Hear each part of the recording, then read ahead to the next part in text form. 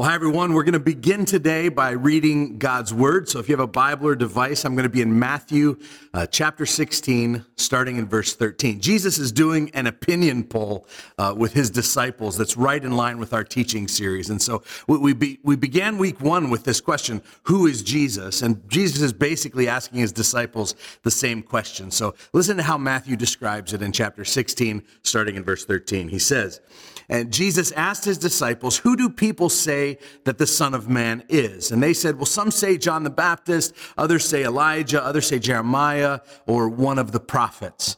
And he said to them, but who do you say that I am? And Simon Peter replied, you are the Christ, the Son of the living God. And Jesus answered him, blessed are you, Simon Bar-Jonah, for flesh and blood has not revealed this to you, but my Father who is in heaven. And I tell you, you are Peter.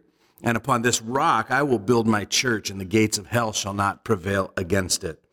And so in this text, Jesus asks two important questions. One is a poll question, and the other is a personal question. So first he says, who do people say that I am? He's taking a survey. And the results of the survey are quite interesting. They said, well, some say John the Baptist, others say Elijah, others say Jeremiah, or one of the other prophets. And so if we were answering the question, we'd say, well, the Muslims say, that Jesus was a prophet. The Hindu says that Jesus was just one of a million gods. The Jews believe that Jesus was a great prophet and a teacher, but not God. Atheists deny him altogether. And so the disciples give their answer to the quiz, and they think that the quiz is over. They thought the only assignment was to report back what everyone else thinks. And by the way, some of you may be there too. Like you think that you can borrow your understanding of Jesus from someone else. My mom said this, or my college professor said, or my pastor says, or my Sunday school teacher used to say. And then you think, well, I'm done now. But then Jesus kind of spins on his heels and he asks the personal question, who do you say that I am? And we all have to answer that question personally. Like we all have to figure out what we're going to do with Jesus. That's what we're doing through this whole series. It's a look at Christology, which means the study of the person and work of Jesus. And so Peter's personal answer is very profound. It's the first time anyone uses this very important title for Jesus. It's the one that we're going to talk about today. And as soon as Peter says it, Jesus latches onto it and he begins to build on it. So what did Peter say? Peter said, you are the Christ, the Christ. Now, when we say the word Christ, we usually say Jesus Christ. And Christ is not his last name. Christ is a title. It is the declaration that he is the king. And so Peter is saying, you are the king. You are the one that we've been expecting. This word Christ is the equivalent of the Old Testament word Messiah or anointed one. So there was an ancient promise of a ruler, a future ruler who would be sent from God, who would sit on the throne of David forever, an ultimate king who would rescue his people. And so Peter's saying, that's who you are, Jesus. You are the Christ. You are the Messiah. You are the anointed one, the promised king of God. And then Jesus latches onto it and he says, yes, and on this rock, on this declaration, on this confession, I'm going to build my church. And so from that point onward, the early church's message was almost exclusively centered on this truth. So yes, the apostles preached about the cross and they preached about the resurrection, but mainly they preached that Jesus is the Messiah or the Christ. So I'll give you some examples. When John summarizes his reason for penning his whole gospel, he says these words, but these are written so that you may believe that Jesus is what? The Christ, the Son of God. The first thing that Andrew did was to find his brother Simon back in the early days and tell him, we have found the Messiah. Or look at the very first sermon ever preached in the church era in the book of Acts. Peter again says, therefore let all Israel be assured of this. God has made this Jesus whom you crucified both Lord and Christ. Or look at the summary of what the apostles kept preaching to bring more and more people into the church. In Acts 5:42, it says, day after day in the temple courts and from house to house, they never stopped teaching and proclaiming the good news. What is the good news? That Jesus is the Christ. Or how about what the apostle Paul preached after he got converted by that blinding light, remember, on the road to Damascus? Acts 17:2 says, as his custom was, Paul went into the synagogue, and on 3 Sabbath days he reasoned with them from the scriptures, explaining and proving that the Christ had to suffer and rise from the dead. This Jesus I'm proclaiming to you is the Christ. And so over and over again, the exclamation point. And I really want you to feel the weight of this. Because to understand Jesus, you have to understand the importance of this title. The Christ, the Messiah, the Anointed One, the promised and long-awaited King who would finally come to rescue his people. Now, that's just the New Testament, but the Old Testament has this theme, and it's even more prevalent. In fact, there are 127 messianic predictions involving more than 3,000 verses in the Old Testament. And so these incredible promises form one of the most central themes of the whole Bible, the coming Messiah.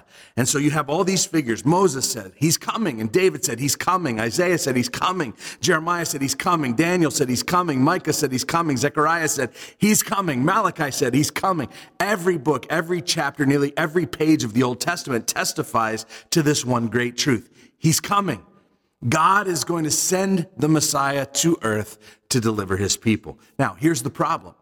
When Jesus finally arrived, a whole bunch of people didn't connect the dots that it was him because he didn't come in the way that they had imagined.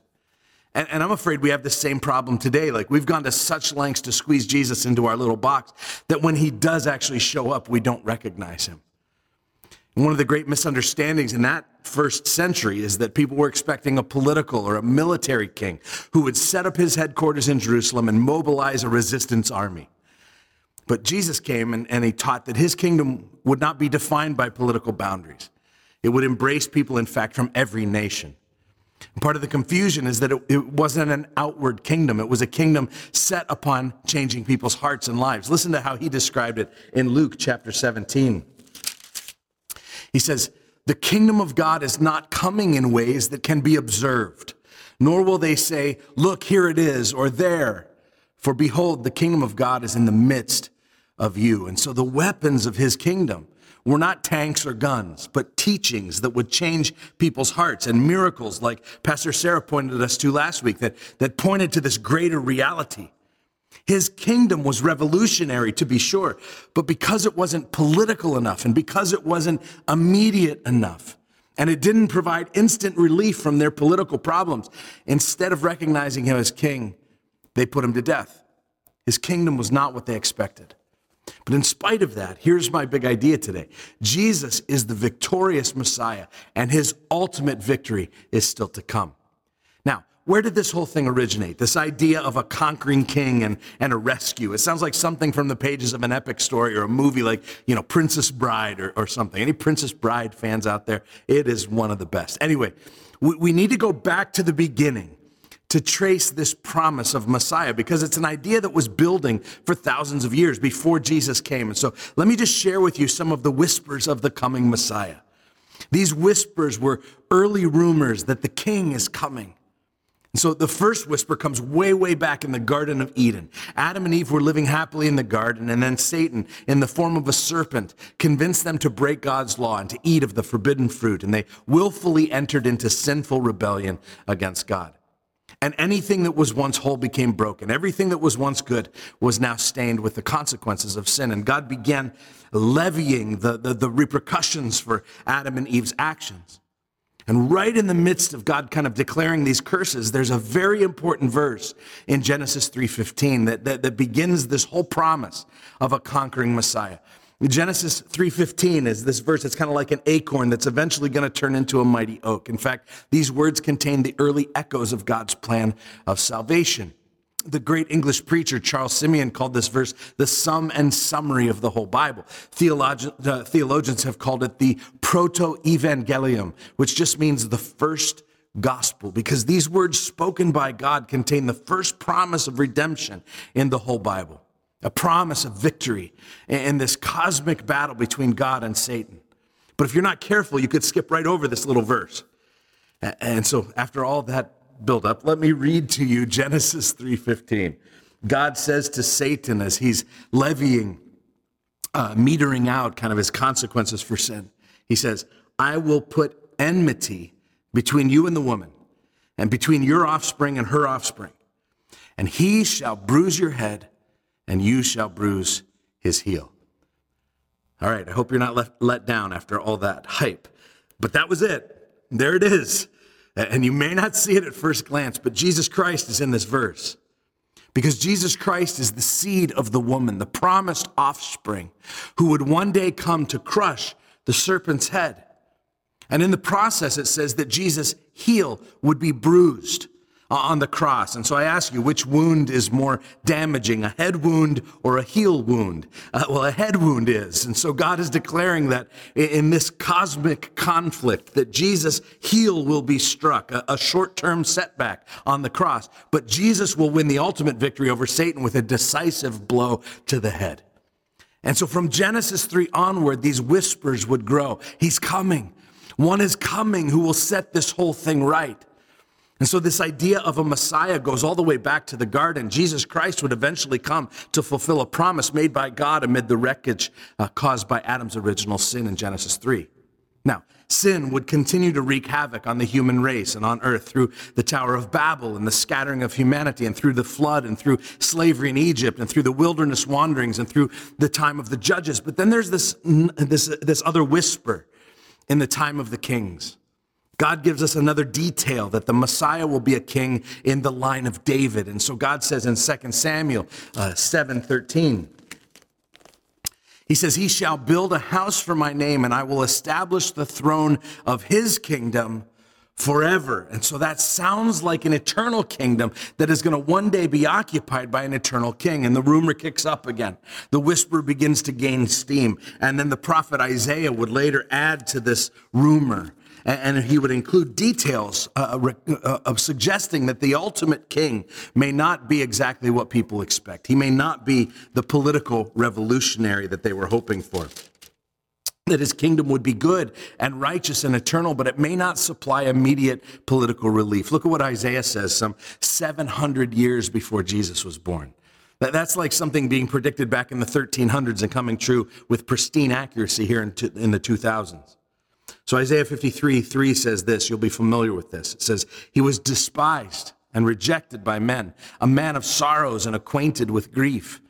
And as one from whom men hide their faces, he was despised, and we esteemed him not. Surely he has borne our grief and carried our sorrow, and yet we esteemed him stricken, smitten by God, and afflicted. But he was pierced for our transgressions, and he was crushed for our iniquities, and upon him was the chastisement that brought us peace, and with his wounds we are healed. And so it was prophesied that the Messiah would actually be a suffering servant. He would take suffering that we deserve, but he would not just suffer for our sins, but he would bring peace and healing and victory as a result. And those were the whispers. And there are some 3,000 verses like this. He's coming, he's coming, he's coming, and the world waited.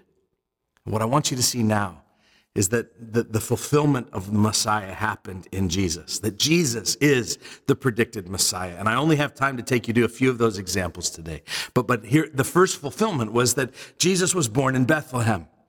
Like, this is a big deal, since Bethlehem was such an unlikely spot for the most important figure in history to be born around the Erie area here where we're located. It would be like saying that the next president of the United States is going to come from Elgin Beaver Dam or Mill Village. And no matter where you're watching from today, you have that little no-name town with a couple hundred people in it. Well, that was Bethlehem. And in the Christmas story, when the wise men came looking for the one to be born the king of the Jews, it says that Herod, and I want you to remember that name, Herod called together all the people's chief priests and teachers of the law, and he asked them where the Christ was to be born. In Bethlehem in Judea, they replied, for this is what the prophet has written. And so this prophecy that they're referring to goes back to Micah 5:2. It says, but you, O Bethlehem, who are too little to be among the clans of Judah, from you shall come forth the one who is to be ruler in Israel, whose coming forth is from old, from ancient days. And so the Messiah would be born in Bethlehem. And how Mary and Joseph ended up in Bethlehem is a crazy story. Joseph and Mary lived in Nazareth, remember, but because there was a census being taken, we read about that every Christmas time, they had to go to the town where Joseph was originally from, which happened to be Bethlehem. What a coincidence. Man, did God get lucky that there was a census being taken, didn't he? Listen, here's the thing about all these messianic prophecies. God is not just making random predictions like with a hope and a good chance that they'll come through. God is in complete control. God has orchestrated these events, and He's seeing them already taking place. And by the way, not only is Jesus born in Bethlehem because of Joseph, but in the genealogy at the beginning of the Gospel of Matthew, the lineage of Jesus is traced back through Joseph to the kingly line of David. Remember, the Messiah would come through David's lineage. And so we're seeing these very important fulfillments to prophetic predictions in Jesus Christ. Here's the second fulfillment. Jesus declared the kingdom. And so the kingdom of God is mentioned, this idea is mentioned 135 times in the Gospels, mostly by Jesus. He was obsessed with it. And he was diligent about declaring that, listen, guys, a page has been turned in history. And his role, Jesus' role, was to inaugurate, to usher in a brand new kingdom. So Jesus' first recorded words say this. He says, the time is fulfilled. The kingdom of God is at hand. Repent and believe the gospel. And then the very first act of Jesus' public ministry, he goes into the synagogue and he stands up and he opens the scroll and he reads this messianic passage from Isaiah 61. He says, the Spirit of the Lord is upon me because he's anointed me to proclaim good news to the poor. He has sent me to proclaim liberty to the captives and recovery of sight to the blind, and to set at liberty those who are oppressed, to proclaim the year of the Lord's favor. And so he reads this Old Testament verse that prophesies the Messiah. But it wasn't just that he read it, that it was profound. It's what he did next. It was another ancient mic drop moment. He read the passage that was clearly referring to the coming king, the Messiah, that all of history had been building toward. And Luke says, here's what he did next. He rolled up the scroll, he sat down, and he said these words, today this scripture has been fulfilled in your hearing. Jesus is saying, hey guys, Isaiah was talking about me. That prophecy I just read is about me. And here I am. And so Jesus announced his new kingdom that would bring justice and healing and shalom to the poor, hope to the broken, to the prisoners, to the outcasts. It's very different than the kingdoms people were used to dealing with on earth, with castles and crowns and conquests. Christ's kingdom was not about lands. It wasn't about thrones. It wasn't about power. It was about a new way for God's people to live under God's authority. So the kingdom that Jesus ushered in is great news for all of us, but it's also a radical redefinition of what people expected from their Messiah. He didn't come with force and military might. He came humble and in the nature of a servant. But don't get confused about his power. Jesus was not Mr. Rogers with a beard. There was no question who the king was. So I want you to see the third fulfillment. Jesus owned his role as Messiah. And I want to give you a few examples of this that you may have missed as you read the gospel, starting with Jesus' baptism. It was an ordination ceremony. John the Baptist was, the one who was baptizing. He was the forerunner to Jesus. And he was baptizing people as a sign of repentance, a ceremonial washing with water. It was kind of a liturgical act, preparing Israel for the coming of the Messiah. And so when Jesus approached John to be baptized, something changed. John looks at him and he says, behold the Lamb of God who takes away the sins of the world.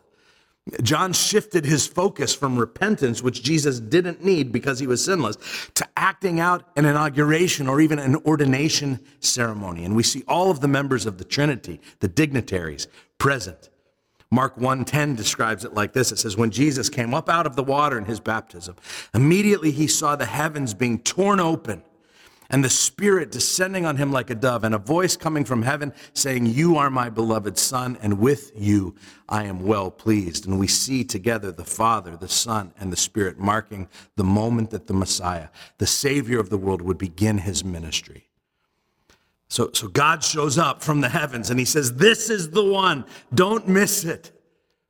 But Jesus also owned his role as Messiah in some ways that were a little more difficult to spot. Let me say it this way. Jesus low-key picked fights with earthly kings, right? In fact, there was one king in particular that Jesus loved to poke at. Remember in 40 BC, there was this ruler named Herod the Great who came to Israel from Rome. His title, ironically, was King of the Jews. And Herod was a brutal murderer. He killed his own wives. He's the one we read about earlier who ended up murdering all of the Hebrew children under 2 years old when the Magi tipped their hand that the new king had been born in Bethlehem, the King of the Jews. And this act became known as the slaughter of the innocents. Now, when that Herod died, his kingdom was divided up between his sons who were named, ironically, Herod, and Herod. Dude was like George Foreman, who named all his kids George, even the girls. Anyway, all of the Herods were like their dad in that they were evil. One of them, named Herod Antipas, was the governor of Galilee during the time Jesus was doing ministry there. And Jesus loved to, not so subtly, contrast his kingdom with Herod's kingdom. Herod Antipas, you may remember, is the one who beheaded Jesus' cousin John the Baptist. Herod probably thought that by doing so, he had sent a signal that had removed that pesky little Jesus movement from the earth. But when Jesus heard of John's death, he immediately goes to Galilee. So he heads right into enemy territory, Herod Antipas's territory. Now, you need to know that one of the primary ways in those days that politicians showed their power was through coins. Like a ruler's image on a coin in circulation was a big-time flex. And Herod's symbol was a reed. And so all of his coins would have this picture of a reed on it. It would be kind of like our billboards, where you'd see the politician's name on a billboard wherever you go. So they use this on coins. Well, Jesus comes into Galilee and he says these words in Luke 7:24. Remember, he's contrasting kingdoms. He's talking about the ministry of John the Baptist in the kingdom of God with Herod, who had just killed him.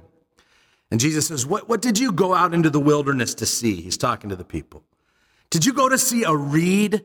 Look at, shaken by the wind, a man dressed in soft clothing. He's poking the bear. He's like that king of yours in his soft clothes wearing wuss kind of way. And Jesus says, you know what reeds are good for? Reeds are good for swaying to and fro, whichever way the wind is blowing. He went on. No, you didn't go to the wilderness to see that kind of a guy. You came to see a prophet. Yes, I tell you, and more than a prophet, says Jesus. Among those born of women, none is greater than John the Baptist. He's contrasting kingdoms. Herod thinks he's great, but John the Baptist is actually the great one in the only kingdom that matters. There was another commonly known story at the time. It was about how Herod Antipas had married the daughter of a foreign king, as they would do in those days. And yet, in this case, he got himself into a love triangle with another family member. Couldn't control himself. And this was a major slap in the face to that foreign king because it embarrassed his daughter. And so that foreign king declared war on Herod because of his little sexual faux pas. And just like in his personal life, in the battle that they go into against each other, Herod is, as they say, caught with his pants down. He goes into the battle grossly underprepared. He only takes 10,000 soldiers and he gets pummeled. He suffers a major defeat. Well, in Luke 14:31, Jesus is teaching his followers about the kingdom and about the importance of counting the cost of discipleship. And he decides to use, let's call it a contemporary illustration. He says, well, what kind of king going out to encounter another king in a war will not sit down first and deliberate whether he is able with 10,000 to meet him who comes against him with 20,000? What's Jesus do? Jesus is like, what kind of moron would be so underprepared in a battle? And everyone knew exactly which moron he was referring to. And they were like, shh, ixnay on the Herod, hey, you know. They're trying to tone Jesus down because he's poking the bear. Then in Luke 13:32, we find Jesus in a very incredible moment. He's weeping over Jerusalem. And some messengers come to him and they're warning him that Herod, that he's been poking at, now wants to kill Jesus. And I want you to listen to his response. Jesus says, go tell that fox that I will drive out demons and I will heal people today and tomorrow, and on the third day I will reach my goal.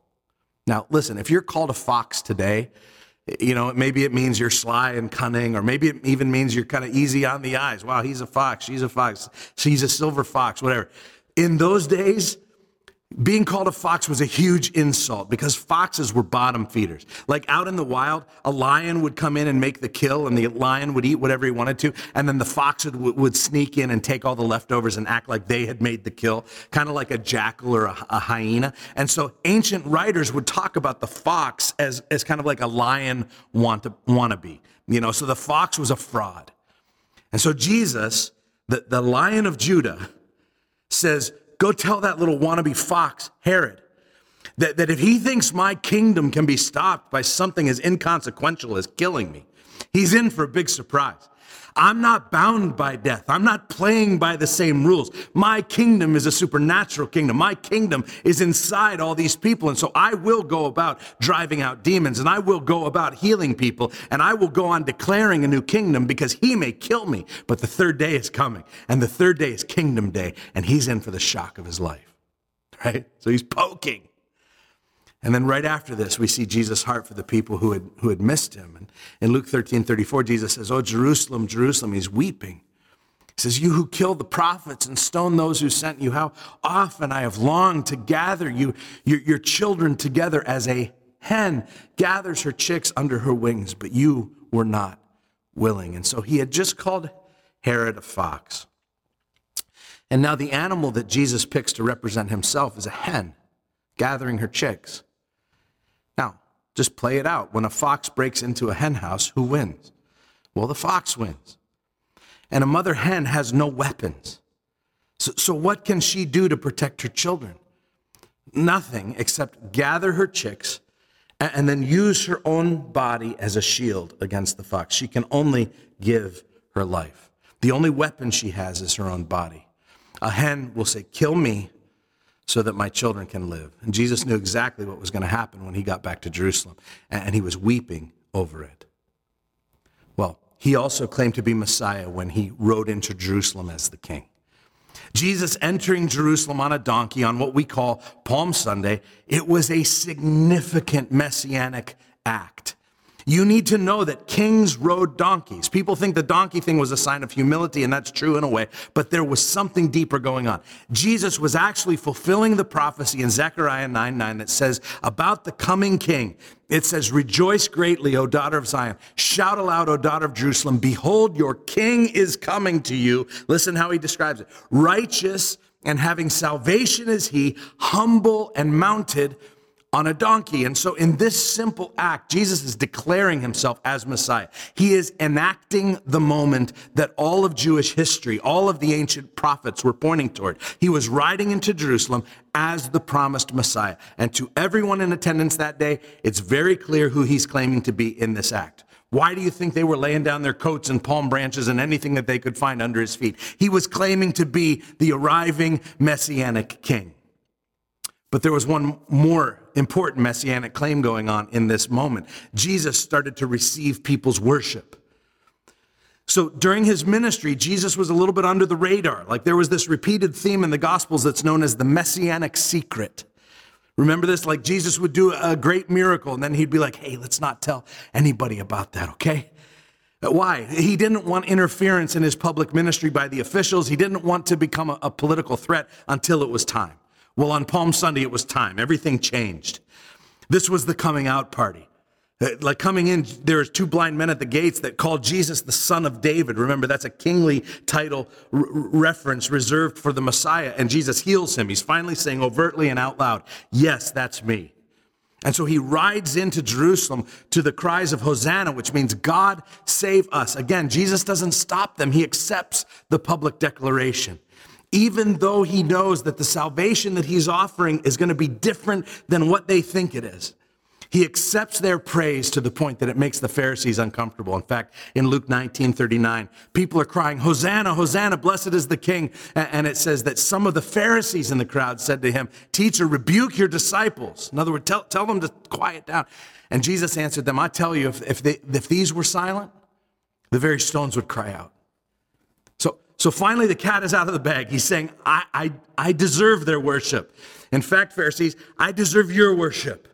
And if you all will fail to worship me, the creation itself will start to kick in on the chorus.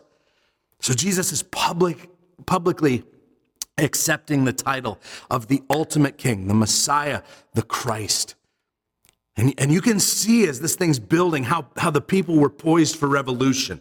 Like he'd been verbally sparring with Herod from afar, kind of lobbing bombs. And he was intentionally fulfilling all of the messianic prophecies as he went about his ministry. And he was now receiving praise like a triumphant leader. But there was one final messianic claim that Jesus declared he was Messiah from the cross.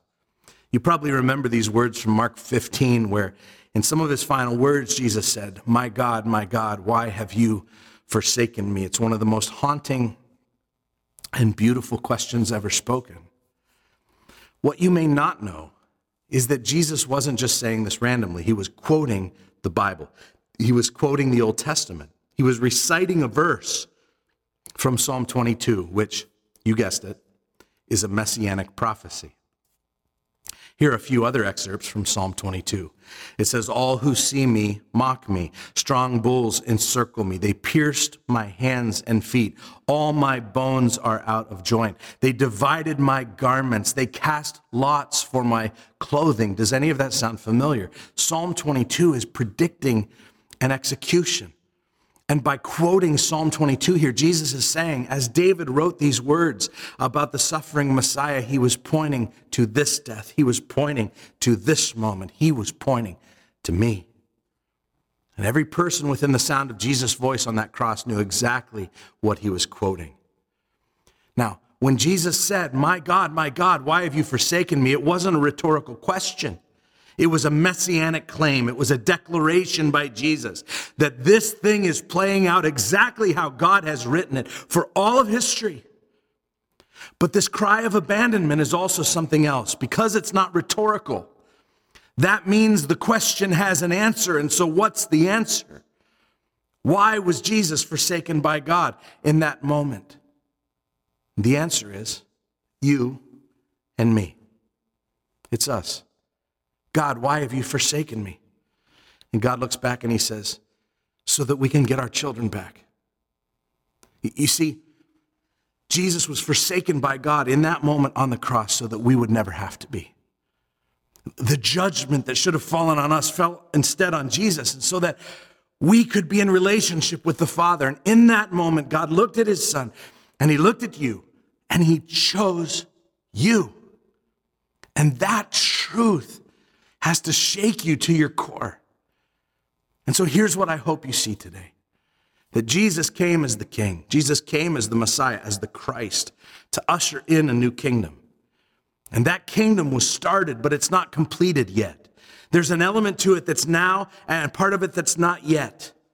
And while Jesus came the first time as Messiah, the anointed one, in humility to save the world, he will come again a second time as the conquering king to judge the world and to bring history to its proper completion and to usher in his ultimate kingdom for all eternity. And so the prophecies about the Messiah were not a bunch of scattered predictions randomly placed throughout the Old Testament. They form a unified promise of God that a king is coming and has yet come, who is scheduled to come again, and he will make all things right. And so we've talked today about Jesus as Messiah, the rightful king. And my prayer today is that when faced with the question that Jesus posed to his disciples that we began with, who do you say that I am? That after today, you and I can intelligently join Peter in saying, you are the Christ, you are the King, you are the Son of the living God. I want to ask you to reflect on this question as we close today. And that is this: what would you need to change if you embrace the fact that Jesus is the true King of your life? I leave you today to ponder that question. I love you guys.